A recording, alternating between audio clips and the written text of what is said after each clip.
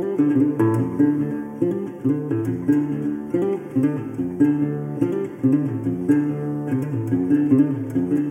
and welcome to the Adventure Games podcast. My name is Saoirse Dunbar and I'm your host.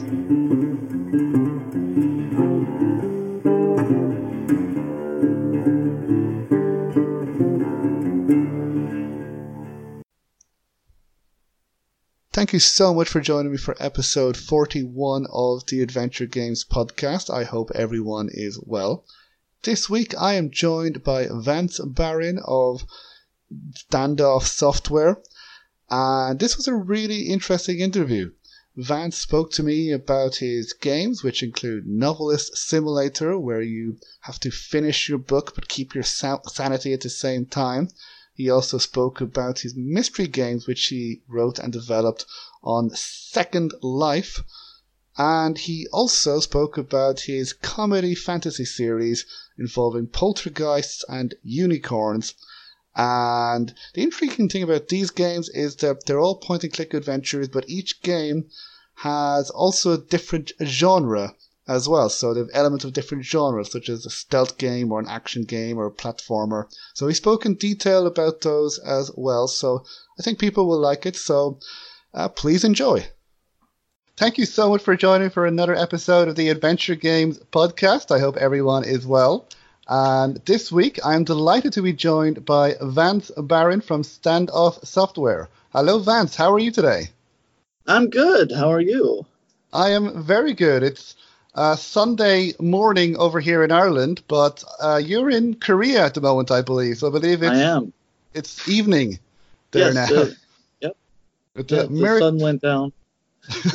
Yeah, well, in Ireland, the sun went down a long time ago. So. Right. But hopefully we'll see it again soon before the winter sets in.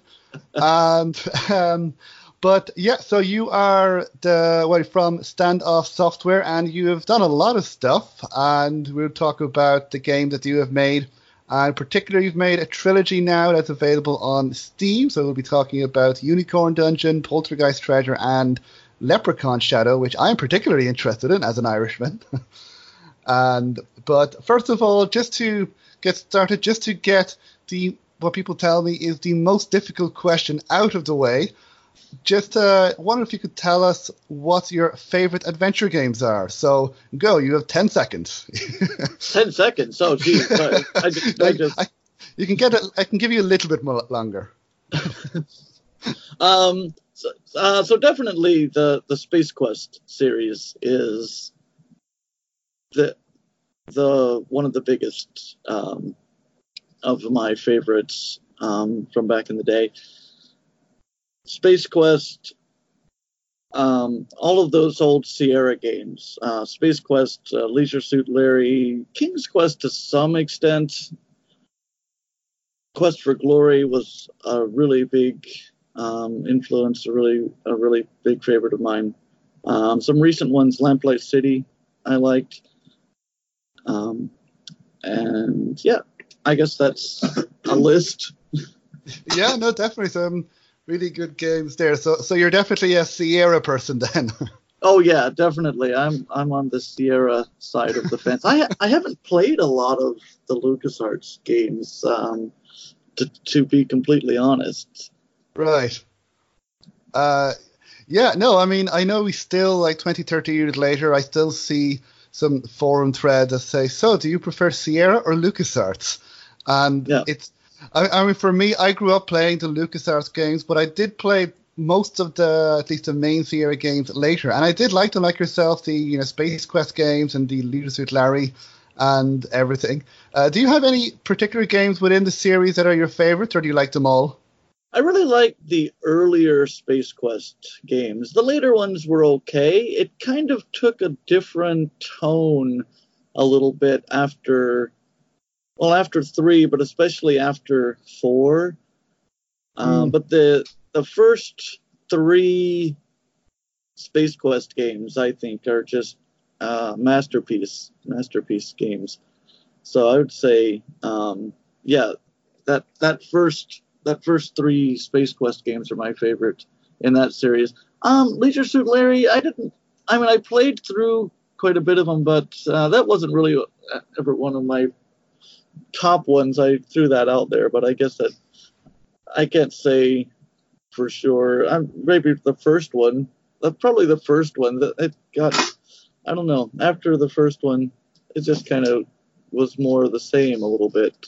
Leisure Suit Larry, the same joke over and over. But they're well designed games. Quest for Glory was one, and I don't know. I can't say a particular one. See, I think this question is hard for me because I think of games in terms of series rather than individual games. Right. In fact, so much so that I pretty much hands down refuse to play a game later in a series if I haven't played the ones before it. So if I want to play Super Great Game number 3, then the first thing I do is I get Super Great Game number 1, and then number 2, and then eventually number 3. I never start in the middle of a series, and so I don't think of individual games as much. And I can talk about this game or that game within a series being better or worse, but I really think in terms of series a lot. I like the continuing story and the development throughout a series. So it's a little bit hard for me to say, well, I really liked this game. But I guess in Space Quest, Space Quest 4 was also really good. I said the first 3, but 4 was also really good. I quite liked 4. After 4, they got a little, I don't know, downhill a little bit. Right, yeah. I can't remember the later ones too much, but I definitely do remember enjoying the game, apart from the fact that in the first game I died within the first 5 seconds. Yeah. I think I just went left, and I think it was the invader killed me, so I was like, okay. And I think that may have been my first Sierra game, so no, I kind of knew what to expect, because I did know that you die a lot in the Sierra games, but this was a real wake-up call. But now they're still very, very funny, even when you die. So. Right, that's kind of what Sierra is known for, is just killing you a lot and being funny about it. Exactly. Oh, no, wait, no, my first Sierra game was Gabriel Knight 3, actually. Speaking of series, I played it through because I didn't know that it was a series, and I was, young at the time. I think I was a teenager, and I saw Gabriel Knight in the store, and I picked it up, and I played it, and I loved it, and then I realized it was the third one. So I was a little bit confused, and then I went back and played the first 2.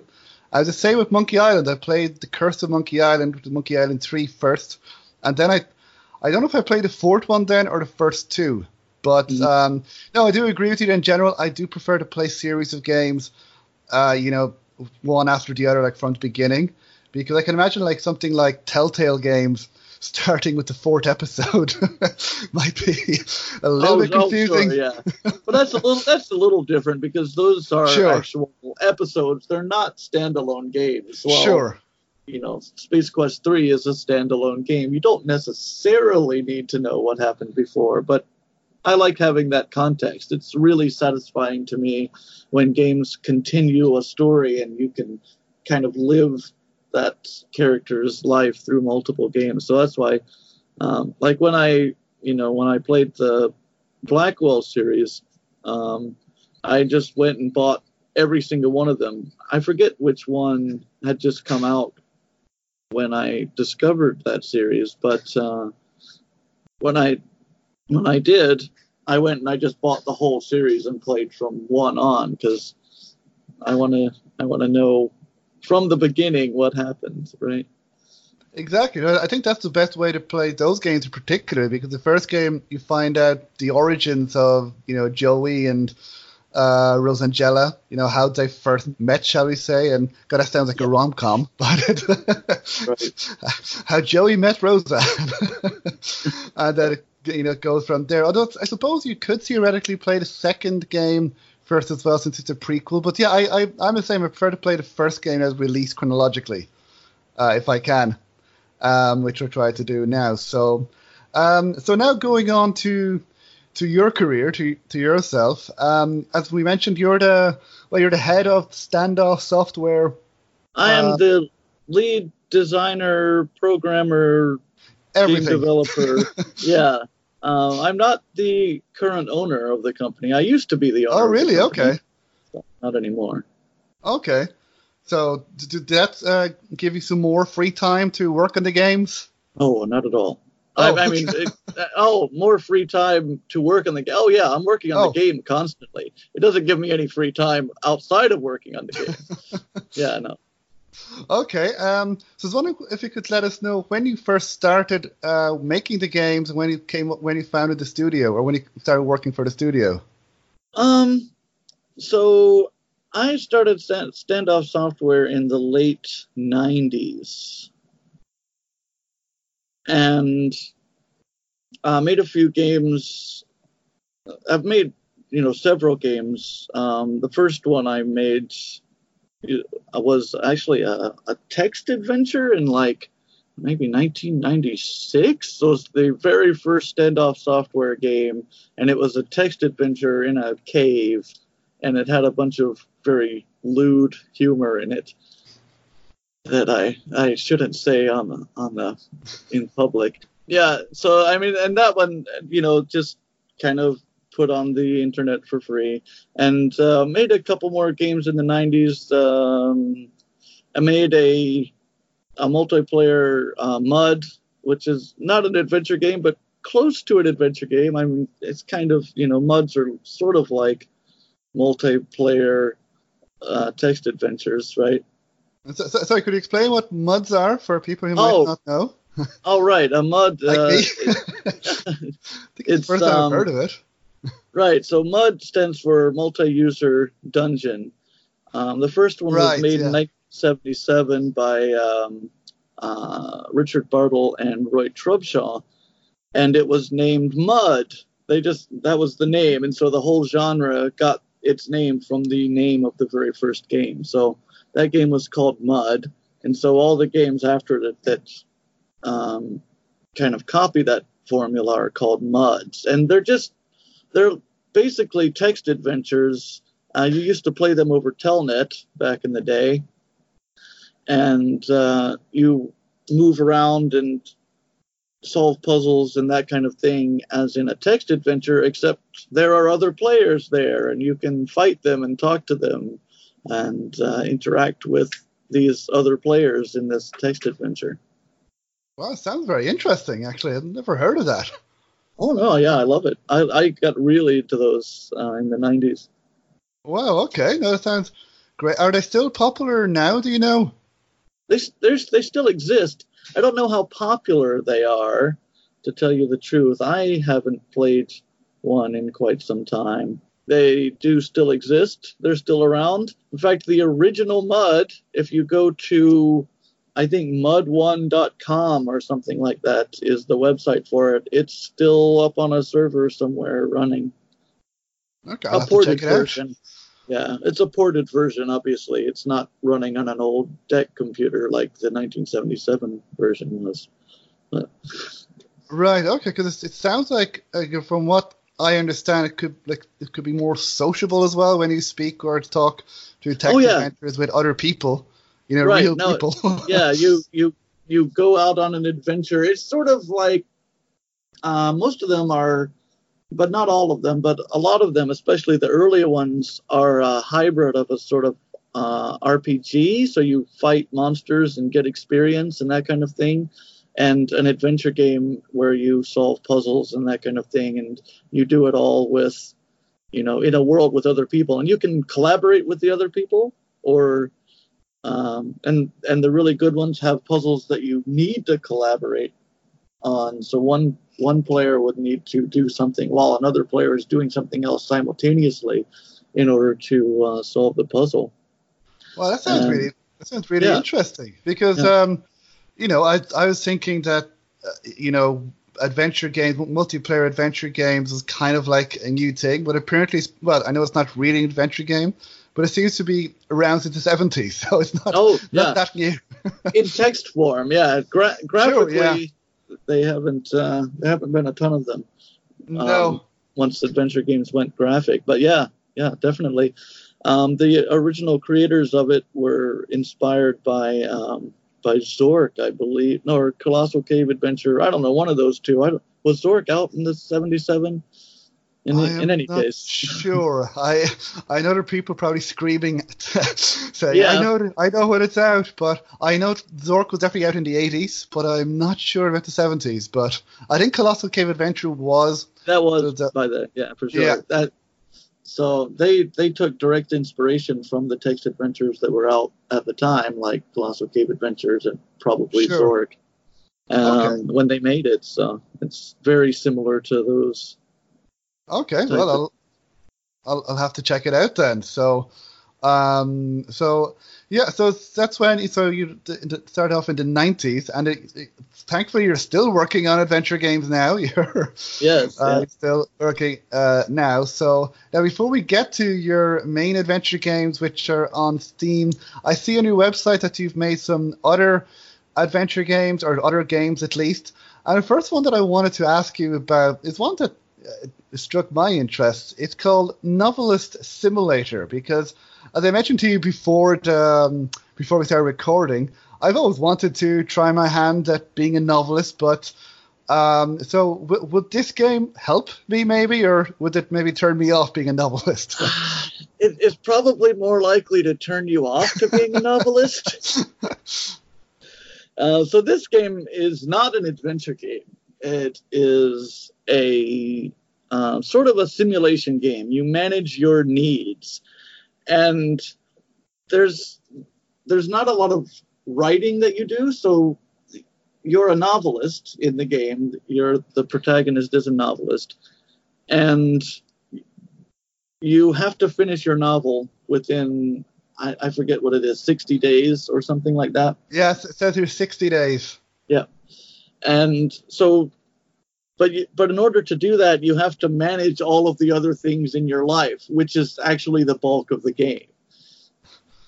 So you have to finish this novel, but also you have to figure out a way to eat food, sleep regular hours, socialize with people so you don't get completely depressed and insane. All of this kind of other life stuff that you have to manage so that you can keep your happiness bar filled, because the happier you are, the more progress you make on your novel. So you have to divide your time between all of these activities. You can choose to just sit there and click repeatedly on the computer and say write novel, and then you'll write for some time, and time will pass. There's a clock on the wall, it'll show time passing, and then you'll write. But if you just keep doing that and you don't eat food or sleep or anything like that, you'll just get less and less and less productive and sink into depression and not be able to work at all. So you can't play the game like that. So you have to manage all of these other things. And of course, you have booze, and if you drink booze, it increases your happiness and productivity for a little while, but it has the downside of that you have to continue drinking booze, and it has less and less of an effect over time if you continue to rely on that. So after a while, you have built up such a tolerance on booze that it's having a more negative effect than a positive effect. So you have to use that sparingly. So it's like management, time management kind of. Yeah, Right. that kind of game.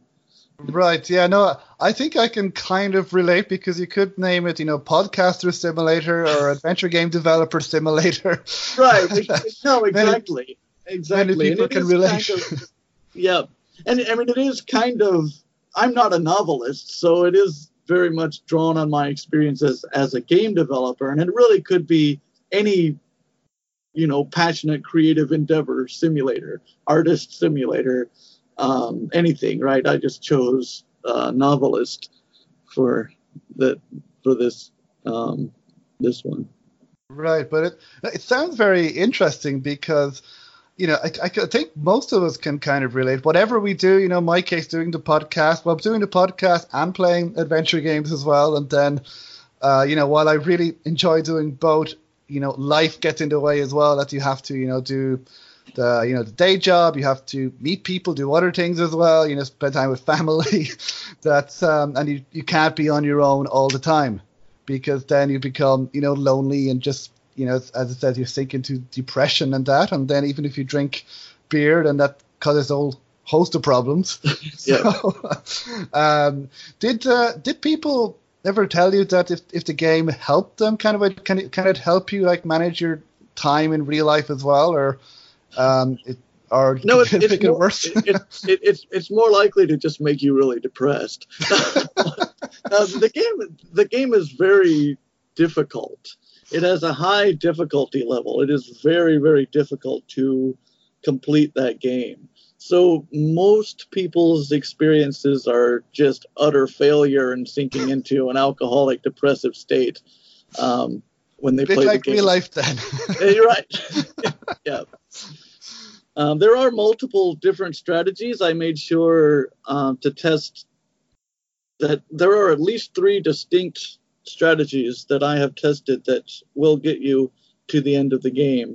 But it's very difficult. It's one of those games that requires a large amount of trial and error and observation of effects. And, okay, what does this do for me? How much did this help me? And you have to be really careful about observing the exact consequences of your choices of how to manage your time. And so you're never, ever going to win the first time. So you play the first time and then you fail and die of depression. You can't die in the game, actually, but you can get into such a bad situation that it's just literally impossible. So you just quit and restart. And it's kind of one of those games where you just try over again. If a successful run only takes about an hour, but I mean, if you're doing it perfectly, but it's going to take a lot more than that. Because you're going to fail more often than not before you actually figure out how to get to the ending. Right, but it is possible to succeed in the game. Oh, correct? Sure, yeah. Okay. Yeah. There are at least 3 different distinct strategies that I have tried that I have won the game with. Okay, so sounds good. So, and that is, I see it's available on itch.io. It is indeed, and it is free, isn't it? Yes, I believe it's free. So if you want to, I see in the page it says if you want to become lonely, stressed, and sink into depression as the deadline looms ever closer, then you can check out Novelist Simulator. So you can find out what it's like to be a novelist, aka adventure game developer, aka podcaster, or right, whatever creative thing you do. I think I'll try it out. Because if I do become an alcoholic, it's better if I do it through like a game right. Rather than in real life. Exactly. So, okay, so then I believe the next thing, now I don't know if these are the same as well, but you have also made some games in Second Life, I believe. Now, before we talk about these games, I wonder if you could just explain to some people what Second Life actually is. And then we can talk about the games that you made within Second Life. Sure. Right.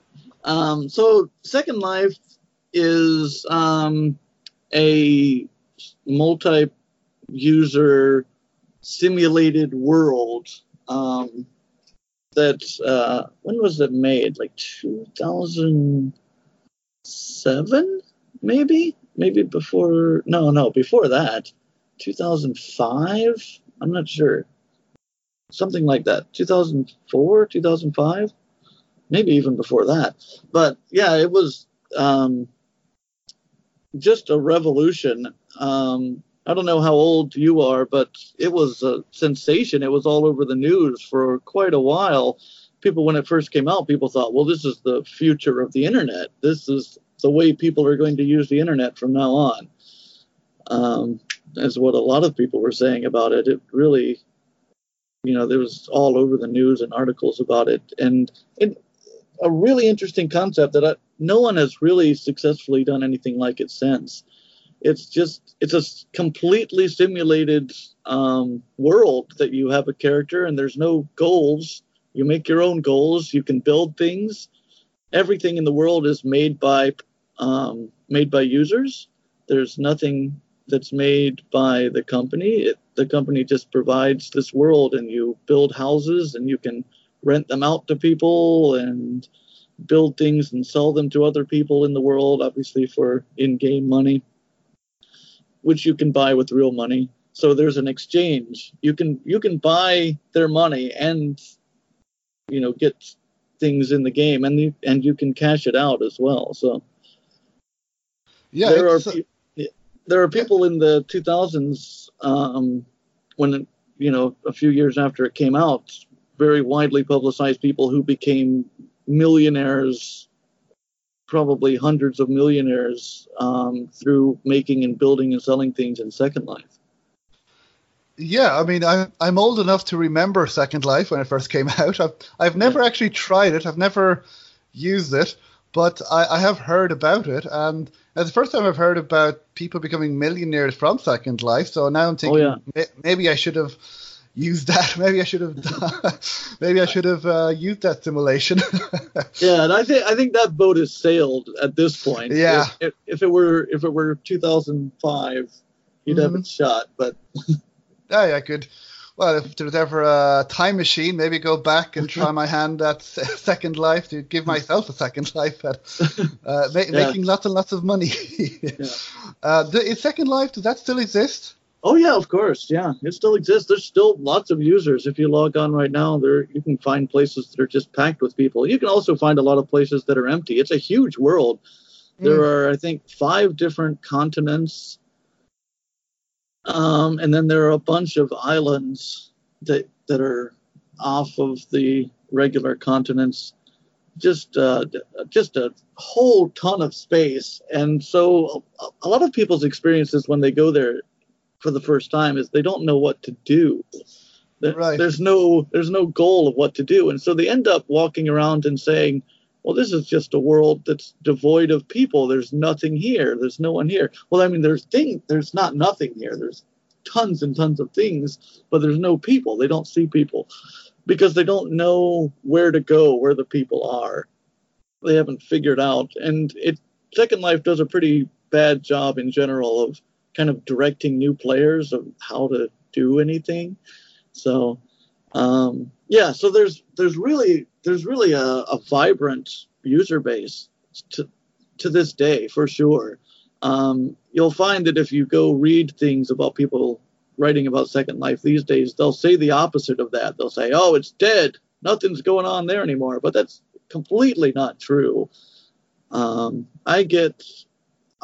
I make more sales on my Second Life games than my other games, by far. I get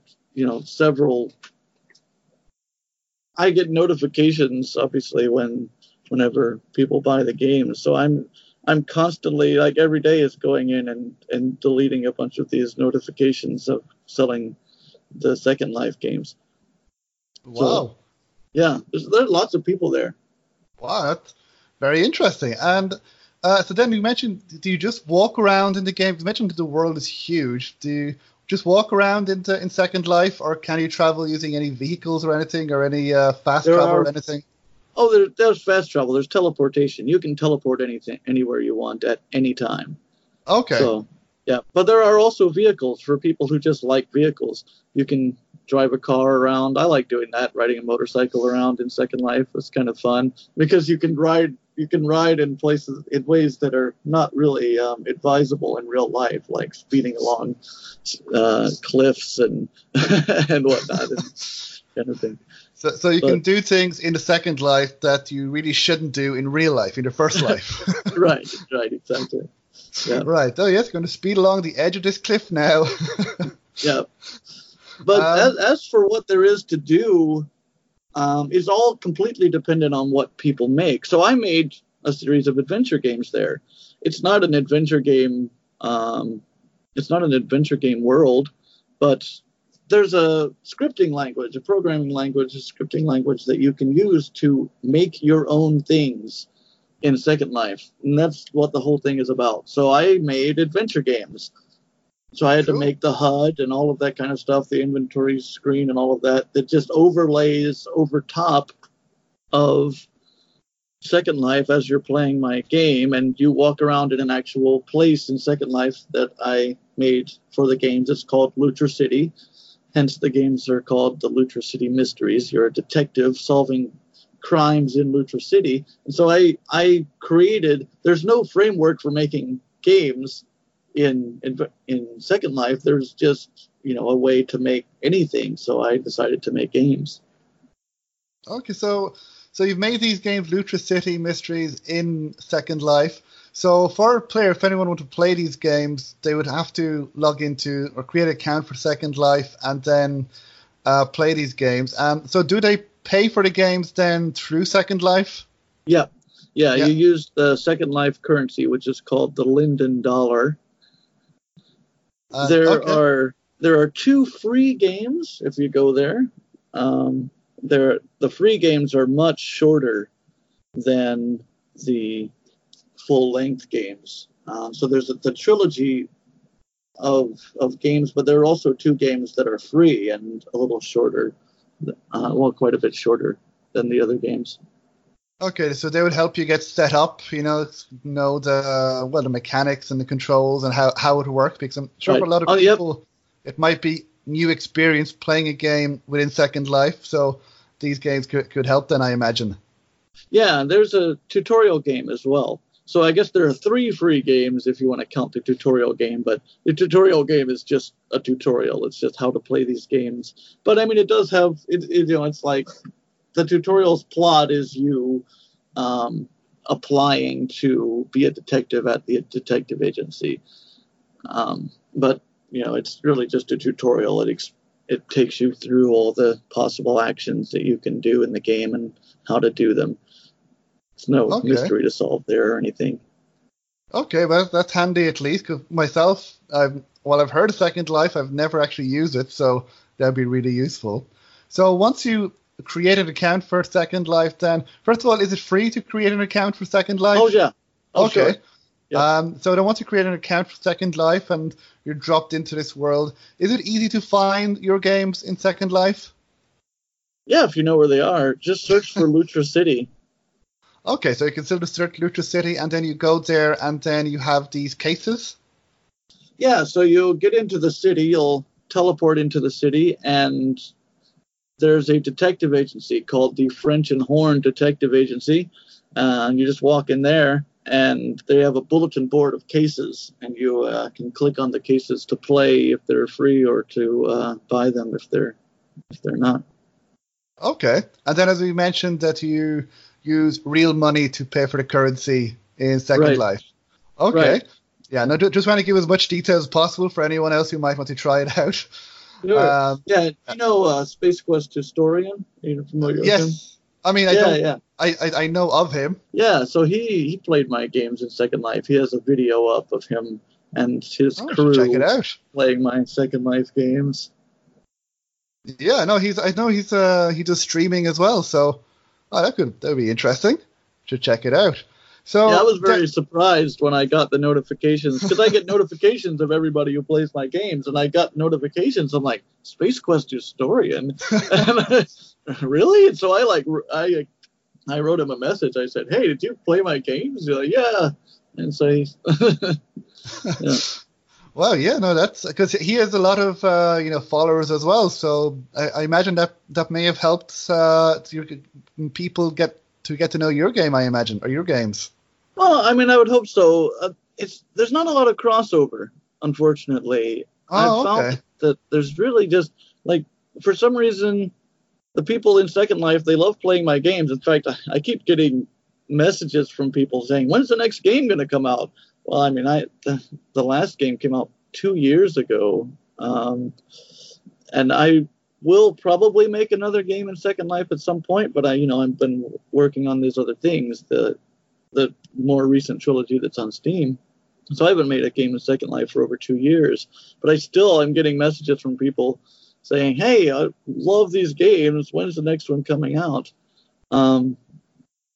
But those people, I send them links to my Steam games, and I say, "Hey, this is what I'm working on now. I'll make a game in Second Life at some point, but if you want to check this out," no one ever does. They don't cross over, and I think and I find the other way is true too. Most of the time, although Space Quest Historian did, but most of the time, non-Second Life people don't tend to go into Second Life to play the game. So they're two kind of very compartmentalized sections that that cross over to each other.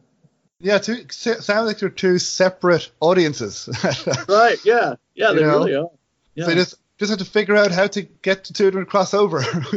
Yeah, no, I thought at first, back when I was all naive about everything 2 years ago. I'm much wiser now. So I thought that they would cross over. So I advertised. I sent out notices in my group. There's a group for the games that I have in Second Life that people subscribe to, and there's thousands of people in there. And so I sent out notices about the new games, and I didn't get any response from the Second Life people about the Steam games. So I kind of gave up on that avenue and just, all right, you're Second Life people and you're real life people, and I guess that's the way it's gonna stay. Yeah.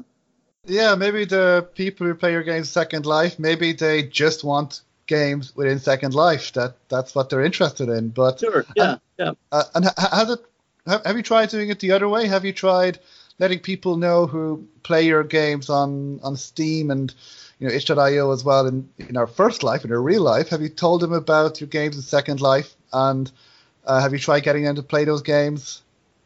I have to some extent. I occasionally will send out tweets on Twitter about the Luther City Mystery games in Second Life and things like that. I haven't seen a big response. I think it's a barrier to people when they have to sign up for this other thing that they're not particularly interested in just to go play my games. That seems to be that people don't want to do that even though it's free. Right, yeah, it seems like maybe a lot of work or whatever. I mean, I'm sure it's easy enough, but yeah no, I can imagine.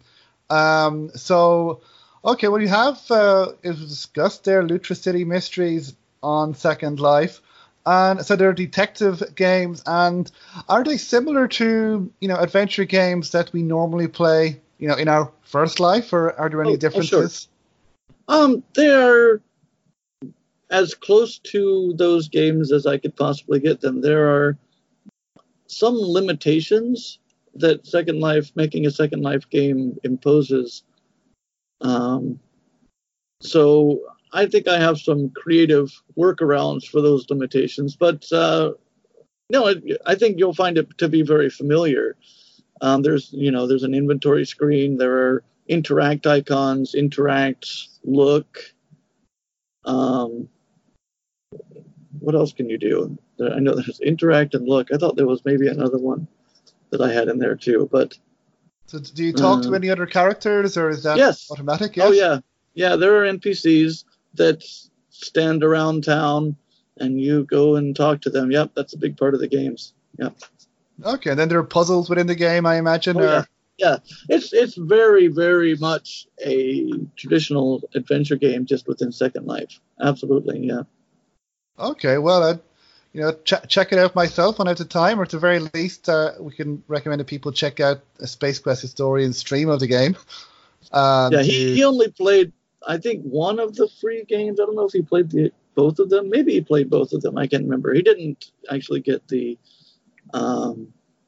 paid games. I offered to him. I said, "Hey, I can give you those games if you're interested in playing them." He said, "I think I've had enough of Second Life." Because after he played my games, I watched his stream. After he played my games, then he got into all the sex areas and got all crazy. I've had enough of Second Life for now. Okay, now I'm interested. No, I'm kidding. No, I mean, this whole thing, Second Life, seems fascinating, but again, for me, it just seems like the time, because I don't have enough time for things I want to do in my own life. But definitely Second Life, from what I've heard, sounds very interesting. So I'll definitely try some of the games in the near future. and yeah, see if we can get more people to at least try it out. Yeah, definitely. Go in But there. There's two free games, and the paid games are very, very inexpensive. Like right, $1 each. okay, so they won't be hopefully breaking the bank. Right. Yeah. Right. Okay. Okay. So that's Lutra City Mysteries on Second Life. Now, from what I understand, you're also making Lutra City Mysteries for Windows and Linux as well. Are they the same games from Second Life that you are now making on Windows and Linux, or what can you tell us about those games? So first of all, I'll say that those games are shelved for the moment. They're Okay. not in active development. So after a pretty large amount of success with the Second Life games after I originally made them, I decided, okay, I'm going to bring this over into sort of real life gaming, which is going to give me a lot more possibilities than the strict limitations of Second Life. And so the first thing I did is I put up a Kickstarter for it, and that failed. And so then I put it on Steam Greenlight, which was back when that existed. And it did get greenlit. So it's a greenlit game that doesn't matter anymore because Greenlight went away. But I don't have to pay $100, though, if I want to put it on Steam. It's already, the game already exists in my Steam dashboard. So I can make the game at any point and just upload it and it'll be available. But anyway, so I did that. It got greenlit. I forgot what your exact question was now. So it's Well, what can you tell us about the game? And is it the same as the mysteries or the games in Second Life? Oh, right. Is it a new game? So it is very much based on the plot of the 3 games that are in Second Life. There are some differences that I have planned for it when I do get around to making it, but it roughly follows the plot of the Second Life trilogy. Roughly. Okay, this is one game, is it? Yeah. Lutra City Mysteries for Windows and Linux when it is out. It's based on the trilogy, but it's one game. Right. Okay, it might be. Okay. Might be. Like I said, that game's kind of on the shelf at the moment. Whatever happens with it is in the far future, so I really can't say what would happen when or if I get around to it, because I have so many other things I'm doing at the moment. I've got other games planned, and this trilogy, this series that I'm still working on, there are 3 games out. There are more games planned in this series that I'm currently working on, as well as other games that have nothing to do with it. So it's kind of one of those things where we'll see if that game ever happens. It might or it might not at this point.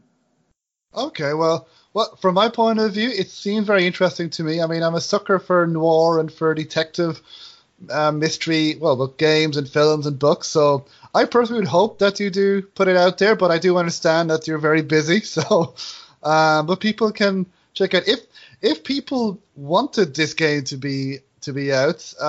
Is there anywhere that they could? We can do your contact information afterwards, but if they message you on Twitter or whatever. Yeah, send me a message on Twitter. That'd be the easiest way. Yeah, shoot me a message on Twitter. I mean, if there's a bunch of demand for it, then sure, it'll get moved to the top of the pile. Absolutely. Yeah. Okay, well, you heard them there, guys. If you want this game to be out, then bombard Vance with messages on Twitter. Maybe not bombard, but it's a game that I really do like. So the concept behind it, not so much the end game. The Second Life games have a little bit of a silly bent to them. Not too much, but a little bit of that. But I was going to go just completely straight with the standalone games.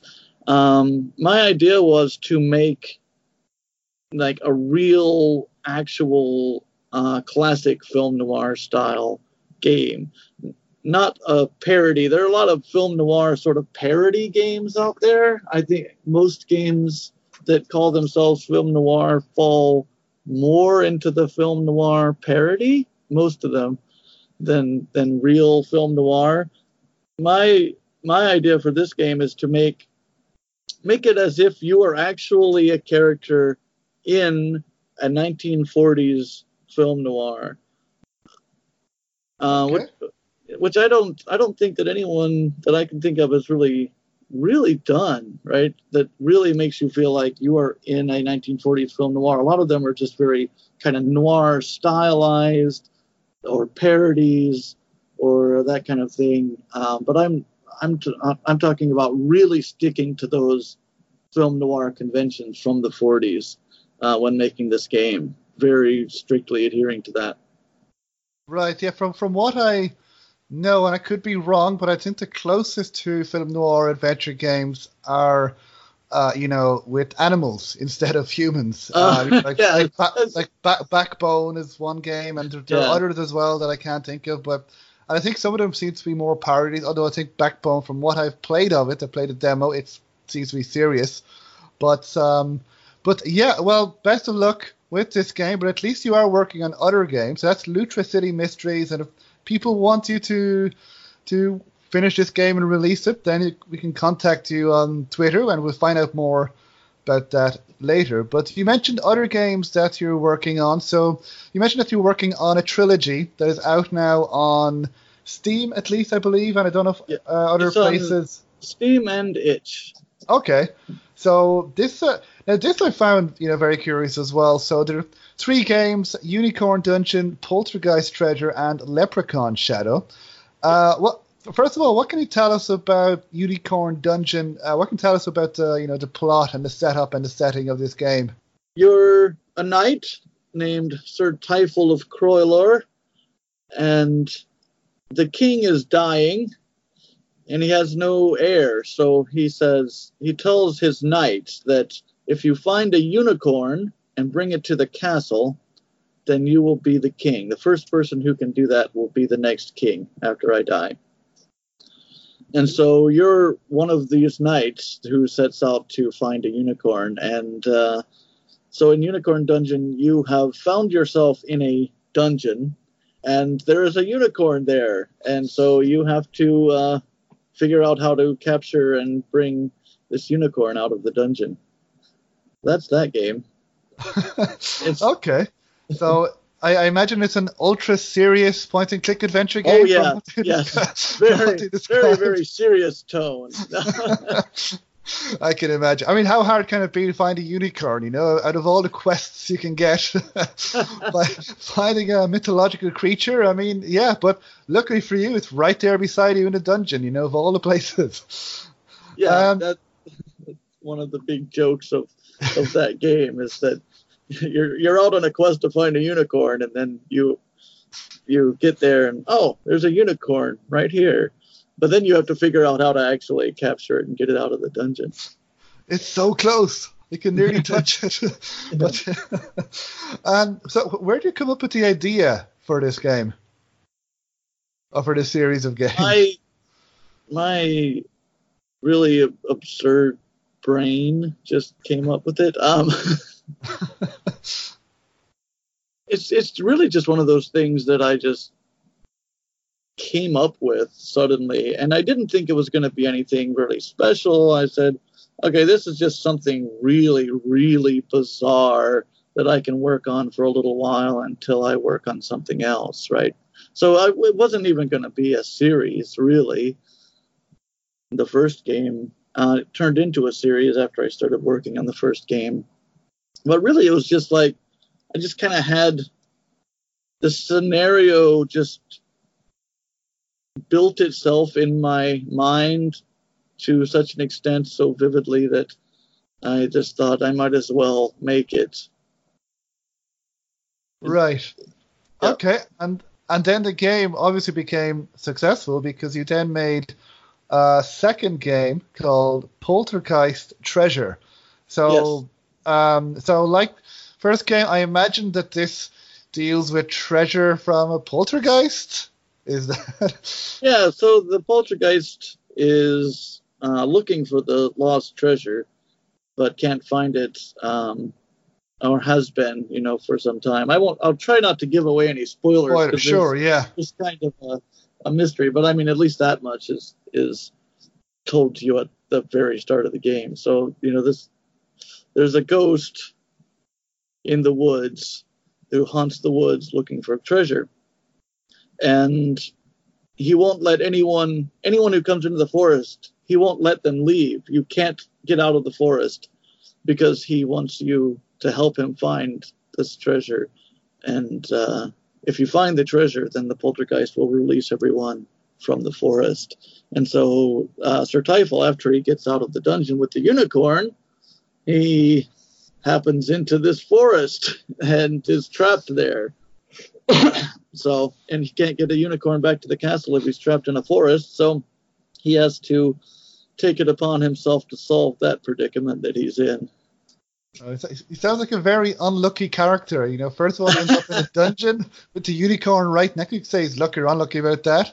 But then once he manages to get out of the dungeon, he ends up in a haunted forest. So yes. Yeah, his quest isn't going as smoothly as he had imagined.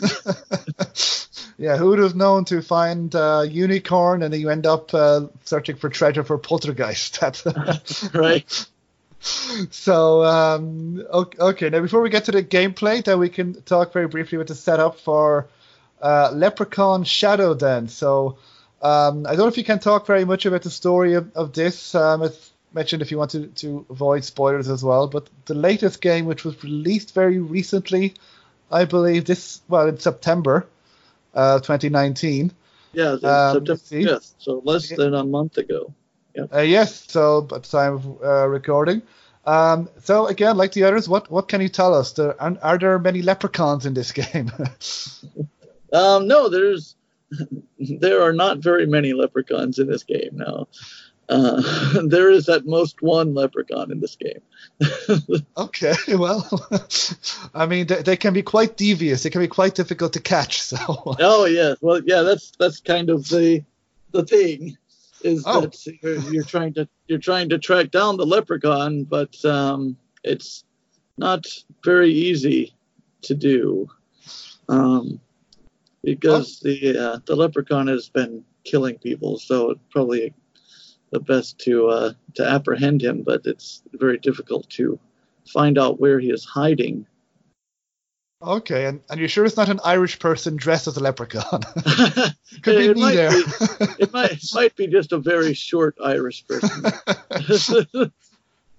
Okay, so in this game you have to search for leprechauns. So I see in this game that you have to interrogate witnesses and search for clues and solve puzzles. So is this more like would you say it could be like a detective game then, or would it? It is very much a detective theme of game. Yes, in fact, it's sort of a noir theme of game. Okay, so this is like the Lutra City mystery, but with leprechauns. A little bit, yeah. It's obviously a lot more silly than Lutra City mystery. It's very absurd and silly and off the wall and ridiculous. Right. Okay. But yeah, as you can tell, I like film noir, so I keep going back to it. But it sounds interesting because it sounds like it's film noir kind of meets absurdist fantasy. So yeah, no, it is. Yeah, it's film noir in a very, very silly fantasy world. Yeah. I don't think there's any other game that I've heard like it. So at least it's unique. Yeah. And okay, so that's at least the plot or the setting of all of those games. Obviously, we can't talk, a huge amount because we don't give spoilers. But it seems as well with the series that the story continues on one game from the other. Would that be correct? Yeah, for the most part. All of the games you could play standalone and not miss anything. You'll miss a little bit of context, right? An in-joke here or there that's a callback from a previous game, or maybe you won't know exactly who some characters are who you met in the previous game, but you don't necessarily have to, right, to solve any of the puzzles or really understand the the scenario of that particular game.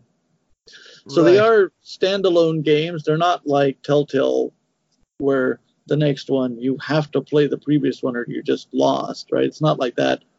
I guess by overarching story, there is an overarching goal, and the goal is get this unicorn to the castle. But each episode is also really just a self-contained story that is one of the issues that he runs into that is preventing him from achieving his primary goal. Right. Okay. So the main primary goal is to bring the unicorn back, but then you have all these mysteries and other plots in the series. And leprechauns that are all in your way. Yeah. Yeah. The day in my life, you know, I try to get that unicorn and I could see poltergeist and a particular leprechaun. So. Yeah.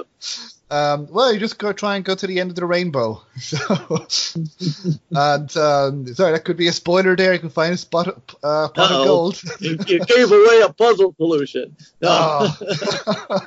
My apologies. So that's the plot. Now, in terms of gameplay of the games, there's one thing that particularly I find interesting, that while all of these seem to be at least, you know, normal, typical point-and-click adventure game, that I'm sure, you know, there are puzzles in that. But from what I see, at least, in each game there is a section of different genres of games. So, I mean, you can explain this better than I can. So, yeah, what can you tell us about this, this other genres of games that you've put in these adventure games? Sure, yeah, so they are all hybrid games. So everyone has a large portion of it is a very sort of classic style point and click adventure game with an inventory and talking to people and using inventories on things and collecting things. So a very large portion of every game is that, but each game has its own unique, different style of play that is unique to that game. It is also a very substantial portion of the game. Some people come into it thinking that the non-adventure game sections are going to be, you know, just very short things like the Space Quest, you know, writing the hovercraft puzzle, I guess sequence or something, and then it'll just be over. But no, they are substantial portions of the games, the other gameplay styles. So they are true hybrid games. Maybe about 50% of your time will be spent in each game mode, and 50% will always be, one of them is always the point and click adventure, and then one of them is always a different style of game. I really like this. I mean, as a sort of eclectic gamer myself, I like a large variety of different kinds of games, not just adventure games. So I think I'm making games that I personally would really love to play, and I just kind of count on that there are other people who are similar to me. Right. So, well, it seems to be working so far since you've made a series of games. So. Yeah. No, the reaction is one of two things. Almost all the time, the reaction is one of two things. Either people just really love the games or they really hate them. So kind of divisive then. I imagine, is that because of these other sections, these other genres of games you put in? Yeah. I mean, it really is. Is that some people are just like, I don't want to play some other kind of game in my adventure game. Give me an adventure game, damn it. So it's just not going to please that audience that wants nothing but strict classic style by the book adventure game. It not going to enjoy the other gameplay sections, which are a substantial portion of each game. Right. So you have in the first game, I can see, is it a roguelike dungeon crawler? Yeah, so it's roguelike in the sense that the gameplay is very much like Rogue or NetHack or something like that. It is not roguelike in that it's procedurally generated. It's not randomly generated. It is the same area that you're in. When you go out and go back into that section, it's the same as when you were in there before. So it's not. A lot of people, quite correctly associate roguelikes with random generation, and of course that is a big part of games like Rogue and NetHack and whatnot is replayability, because everything is randomly generated every time you go in. That is not the case in this roguelike section, but the gameplay is like Rogue. It's turn-based. Whenever you move, then all the monsters and everything else happens, and if you don't move, nothing happens. So it's, you move in turns, you bump into things to fight them, you pick up potions and whatnot in the dungeon. So it's very much like the gameplay style of like a Rogue or a NetHack, but it's not a procedural generation thing. Okay, so you could say slightly easier than a typical roguelike game or a Rogue game. Oh well, sure. Because when you play Rogue, there's no guarantee that the game is even beatable, right? There's so many random elements. Right. You could just die through no fault of your own a lot of the time. So, I mean, this game, I did actually hand design the dungeon and the creatures and the layout and everything. So it is 100% possible to complete. So certainly a lot easier, yeah. Okay, that's good. Possible to complete. I would say, yeah. I would say not particularly easy. It's not something you're going to breeze through. You do have to, figure out the best way to approach things in order to get through that section. So it's very much like a puzzle in itself, because there are certain things you're going to need to try to figure out, or else you're going to have a very, very hard time getting through that dungeon. Yeah. Right. Okay. And then in the second game, Poltergeist Treasure, as well as the adventure game elements, I see that there is a portion of the game is a top-down stealth game. So it seems pretty self-explanatory, but what can you tell us about that section? Yeah, so that portion of the game. Yeah, this is my personal favorite of the other gameplay styles of any of the three games so far. When I was testing this, I just had a blast. I loved the challenge of this section, going through and trying to get through that. It's quite challenging, and I very, very much enjoyed this when I was making and play testing it and whatnot. When I originally made it, it was significantly more difficult than it is right now. And anyone who's played it is going to be really groaning at that, because a lot of people think that section is immensely difficult. It used to be even more difficult before release, like before beta testing. So beta testers went in, and the beta testers are some skilled gamers, and they managed to actually complete it, in the harder difficulty that it originally was. But I kind of saw at that point that this needs to be a little bit easier. And not only did I make the whole thing easier in general, but I also added in, if you die a certain number of times, the game will just offer you, hey, do you want to switch to easy mode? And then you can just switch to an easier mode that removes a lot of the threats and obstacles in that section, because some people are just literally incapable of completing that section. They just don't have the spatial reasoning or coordination or whatnot to get through it. It just is not possible for them to do. So I had to add in, not only did I simplify it all in general, but I had to add in that easy mode so that I wasn't just frustrating people for no reason who just literally couldn't do it. Right. Okay, that was nice of you. Yeah, I'm a nice guy. What can I say? And so if you die, then do you have to load a previously saved game, or do you start back at a certain point, or how does that work? Or is it like Sierra, the area Sierra games? Okay, so there are no manual saves in any of these games. It auto saves every single time you go into a different scene, different room. It auto saves your game. Oh, right. So then, if you die, then you go back to the last time it auto saved. Right. So yeah, if you die, you just go back to like in the stealth section, whatever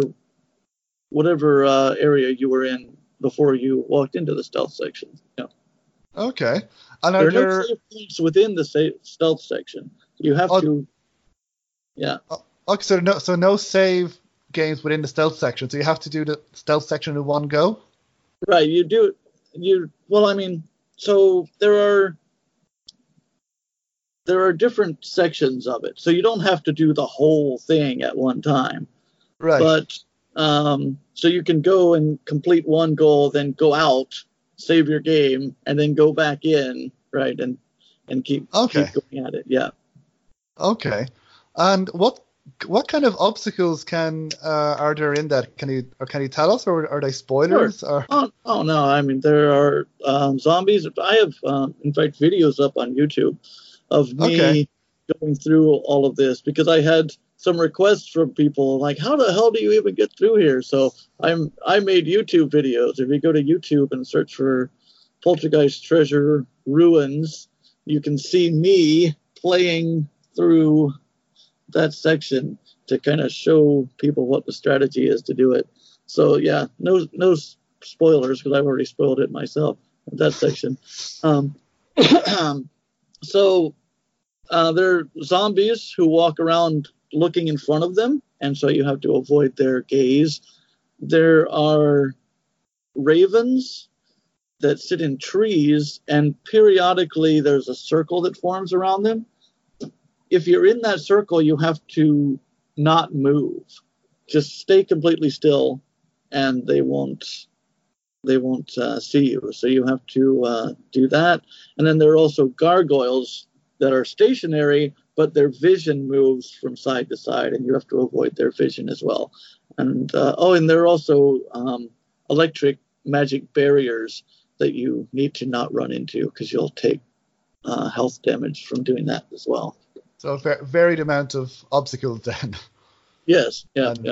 Yeah, well, I have to say that Sir Typhel really is going through a lot to bring this unicorn back to the castle. Well, yeah, he really wants to be king. Yeah, I can see that. I hope all of this is worth it for him. And then the last game then with Leprechaun Shadow, you mentioned as well that this game, that there are hidden object scenes, and the second of the game is a CRPG. So, first of all, what can you tell us about the hidden object scenes? Are they presume they're like typical hidden object games? Yeah, so the hidden object scenes are actually pretty simple. No one is going to have any problem with those. They're just kind of in there for a little bit of a change of pace, right? A little bit of a different sort of gameplay mode for a short time, but they're not particularly challenging. There's just a few times where you walk into a room or whatnot, and you have to search the room, search for something, or various things. And so I do that in the form of a hidden object game. There's a list of things that you need to find and click on. And so it's the only portions of the game that are in first person, and it's just a static camera, like a hidden object game of a room with a lot of crap in it, and you have to just find and click on various objects, but it's not at all difficult. Okay, is there a time limit? Because I believe there's some. No, there's not even a time limit. Okay, yeah. Good again.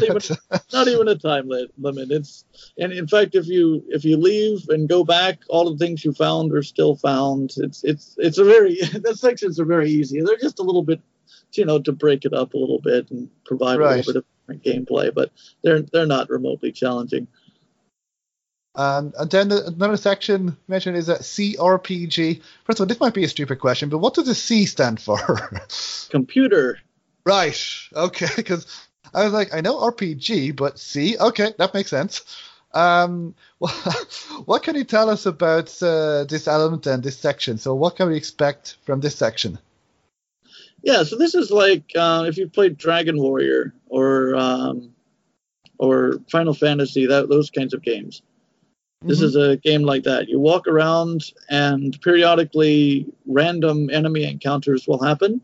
And in the random enemy encounters, you select fight or skills and for each character, and then the fight plays out, and you attack the enemies, and the enemies attack you, and then you do it again until one of the two of you are dead. And then you go back to the overworld, and you keep on going along your merry way. So it's very much just like a Dragon Warrior. You gain skills as you progress. You get stronger as you progress. And so you have to get to various places outside of town, and that's what you travel through to get to it. Okay. That sounds interesting. So very much like Final Fantasy, as you mentioned, or Dragon Warrior. So again, you have to choose which allies to bring along, and each have their own skills. Yeah, indeed. Yeah. So you'll only have access to 2 allies at the beginning, but as you play the game, there will be more people that would be willing to accompany you, but you can only have 2 at one time. So you have to choose, and everyone has different skills. So you can choose, like one character does more kind of control-y type things, putting the creatures to sleep, countering their spells, that kind of thing. But that character is also really, really weak at fighting. So you could choose that person to take a more control-y tact, or, there's another character who's, more of a healer, or another character who has skills that really do a lot of damage. So you choose kind of your play style as you go through it. Right. Okay. So yes, with different, they have different skills and abilities. So you choose which one to bring along. That's okay. So that is Leprechaun Shadow. So that's currently it's a trilogy of games, as you mentioned: Unicorn Dungeon, Poltergeist Treasure, and Leprechaun Shadow, which has just been released. So they're all available on Steam, and are they available on itch.io as well? Yep, they're all on Steam and itch. And itch. And I think I see, is Unicorn Dungeon available on Game Jolt as well? Yes, it is. Yeah, that one. Also, the first 2 are on Game Jolt. The third one, I opted against it. I decided to simplify my life a little bit and only put it on the 2, the Steam and itch. Yep. Okay. So then you mentioned that you're working on other games in the series. Do you know how many games you plan on making in this series of games? Yep, there's going to be 6 games. Okay, so we're halfway there. Yeah, we're halfway there. We're nearly there. So is there anything you could tell us about the next game in the series or future games in the series, or are you still keeping that under wraps? Yeah, there's not a lot that I'm going to say about it. The name of the next game is public knowledge. It announces it in Leprechaun Shadow. So the name of the next one is going to be called Alien Function. Okay. So now you put them through aliens as well. Yeah. So if that brings anything to the imagination, but I think that's pretty much all I'm willing to say at this point. It's still, this game just released, so sure, of course, not a lot I want to put out about the next game just yet. But things have been weird so far for Sir Typhel, and things are going to get a lot weirder. Okay, well, a lot weirder than leprechauns, unicorns, and poltergeists and aliens. Yeah, it's about to get seriously weird. Well, I mean, personally, I don't know how much more weird it can get, but I'm curious to find out.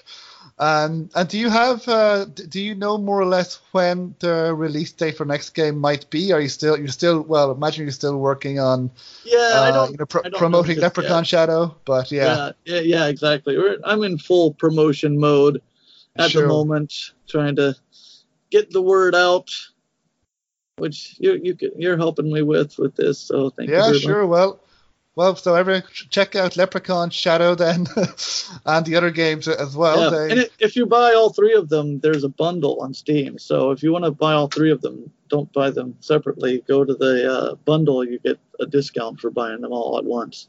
Okay, so you can get all three games in one go as a bundle. Okay, that's I'll be sure to include links to that as well. So we're halfway there in this series. So then, did you mentioned as well that you were working on other games as well? Is that correct? Is there anything at all that you can say, or still keeping that under wraps? Yeah, I would honestly love to, because the other project I'm working on is really exciting to me, but I have been told by my boss that I shouldn't. So okay. I will not say anything about the next game. I will say that it is actually not an adventure game. It has some kind of maybe adventure game elements in it, but it is not going to be what you would call an adventure game. But it's something that I'm pretty excited about. Okay, is there like narrative elements at least to the game, or I don't know if you can say? No, I think I can say that much. There is emergent narrative. So curious. It's not scripted. It is things naturally happen. It is a game that is about stories, but it's going to be different every single time you play it. Okay, that sounds interesting. I'm looking forward to hearing more about it. Do you know, or did your boss say more or less when you can talk more about it? Or are you still working on it? Yeah, well, at the moment we're kind of deciding what our direction is going to be from here. Are we going to, hammer out this next game in the Typhal series? Or are we going to take a break from that for a bit because we have 3 games out? It's a trilogy. We take a short break from that and work on this other game instead. So because of that, we're so busy right now just marketing Leprechaun Shadow, but right. we have to decide what it is that we're going to do after this. Whether it's going to be, getting back to work on that 4th game on this series, or whether it's going to be taking a break from this series and working on the other one. So that means I have no timeline whatsoever at all yet. Okay, well, no, that sounds fair enough. And now there is one thing that I have meant to mention in the other episodes as well, and this goes for probably, I think, every major game developer, is if people play your games and they enjoy them, to write reviews on Steam. That they help a lot, right? Absolutely. Please write reviews on Steam. It's just amazing how few reviews my games have on Steam. I go and I'm like, I know people are playing these games, and no one is writing a review. I understand, because I play games and I don't write reviews. I'm one of the bad guys, to be honest. No, but I understand. Yeah. Yeah, I do when I think about it, but I don't. It's not something that comes to mind for me to go write a review after I play a game. So I understand, but please, when you play the game, if you're listening, please, if you would all remember to just go write a review on Steam. That very much helps out, because when people go to that page and they see like a very small number of reviews, they think, well, this game, nobody's playing it. It must be crap or whatnot. But it's not necessarily the case. It's just no one's gone to write reviews. Right. Yeah. Now, it's same goes for the podcast as well. If people enjoy this podcast, you can feel free to leave a review on iTunes or just let me know what you think as well. But I meant to mention for all the other episodes as well. So for any game or any game developer, if you do really enjoy the game, make sure to write reviews as well, because that help it. And it can be just a couple of lines as well. They don't need to be paragraphs and paragraphs. Right, exactly. Yeah. You don't need to write a novel and get depressed about it like in Novel Assimilator. It can, right. it can be just a few lines as well. But because I mean to do it more myself for games that I play as well, just to try and help get the word out. Where can people find you online if they wanted to contact you? Probably the best place to contact me is on Twitter. You could also email me. I think the Steam page has a link to email me, and my webpage does. But really, Twitter's a good way to contact me. I'm on Twitter every day. I don't post as much as I should. I really need to get on that more. I'm really bad at marketing. Really, really bad at it.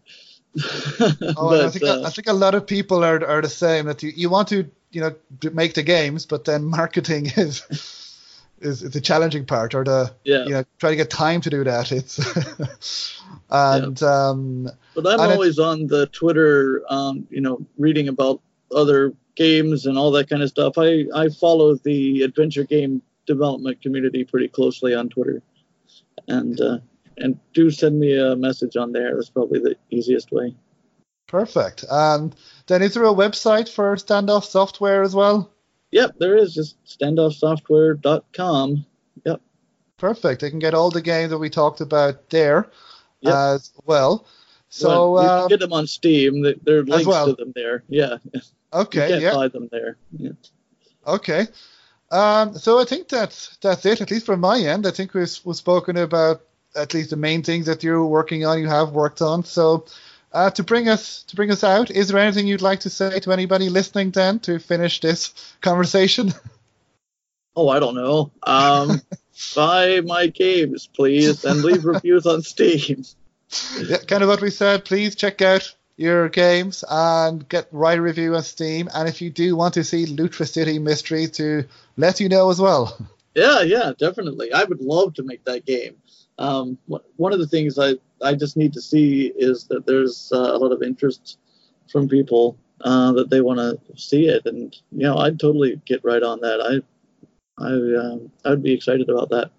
Perfect. And as we mentioned, the latest game that you've released is Leprechaun Shadow, which can be found on Steam and itch.io. So, well, thank you very much, Vance. It's been a real pleasure talking to you. And I hope that the two of us will definitely keep in contact, because I'm very curious to know where you go from here and to check out your games as well. And so hopefully it won't be the last we'll hear of you, or at least I'll be talking about any future games you Hopefully not. Hopefully I don't cease to exist. Hopefully not. That sounded terrible. I'm so sorry. I didn't. Oh my word! That was not what I intended at all. But yeah, well done, Shorsha. It's still morning over here. I'm still waking up apparently. Hopefully you will continue to exist. Hopefully you won't have as hard a life as the main character, Sir Typhul, in your games. Oh, yeah. But I seem to have a theme in my games. The main characters seem to have a lot of Novel Assimilator and Sir Typhul. Everybody's having a hard go of life, and I mean, hopefully your life is a lot better than in your games. But and definitely you can check out your games on Second Life as well, that I will include links to as well. So thank you very much, Vance, and I hope to talk to you again soon. All right, great. Thanks for having me on. So that was my interview with Vance Barron of Standoff Software. I hope you enjoyed it. And once again, thank you to Vance for joining me. It was a real pleasure speaking to you, and I cannot wait to see what he does next and in future. Now, next week, I'll once again be joined by Thomas and Laura, as we'll be discussing the latest adventure games we've been playing, which include, hopefully, Finding the Secrets of Jesus. We will also be going deep into the Indonesian jungle as we discuss Sumatra Fate of Viandi. And we will also be discussing Interrogation. So I hope to find out as much as possible about that game from Thomas and Laura. So until then, thanks again for joining me, and have a great weekend and a great week, everyone.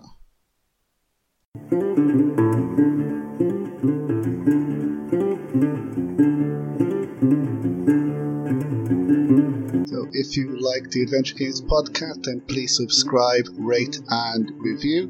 Wherever you listen to podcasts, please leave a review on iTunes if you can, as every review helps, and reviews will help get the word out, especially for adventure game developers who appear on the podcast. Now, you can also follow me on social media. You can follow me on Twitter at AdventGamePod. You can follow me on Facebook at Adventure Games Podcast. You can also follow me on Instagram at Adventure Games Podcast as well. And we're also on Discord at Adventure Games Podcast. So if you are an adventure game developer or adventure game player, you can follow us there. So again, please feel free to retweet and share podcast episodes and the podcast to people who you believe may enjoy it. And you can also find more information about the podcast on www.adventuregamespodcast.com. So until next time, thank you.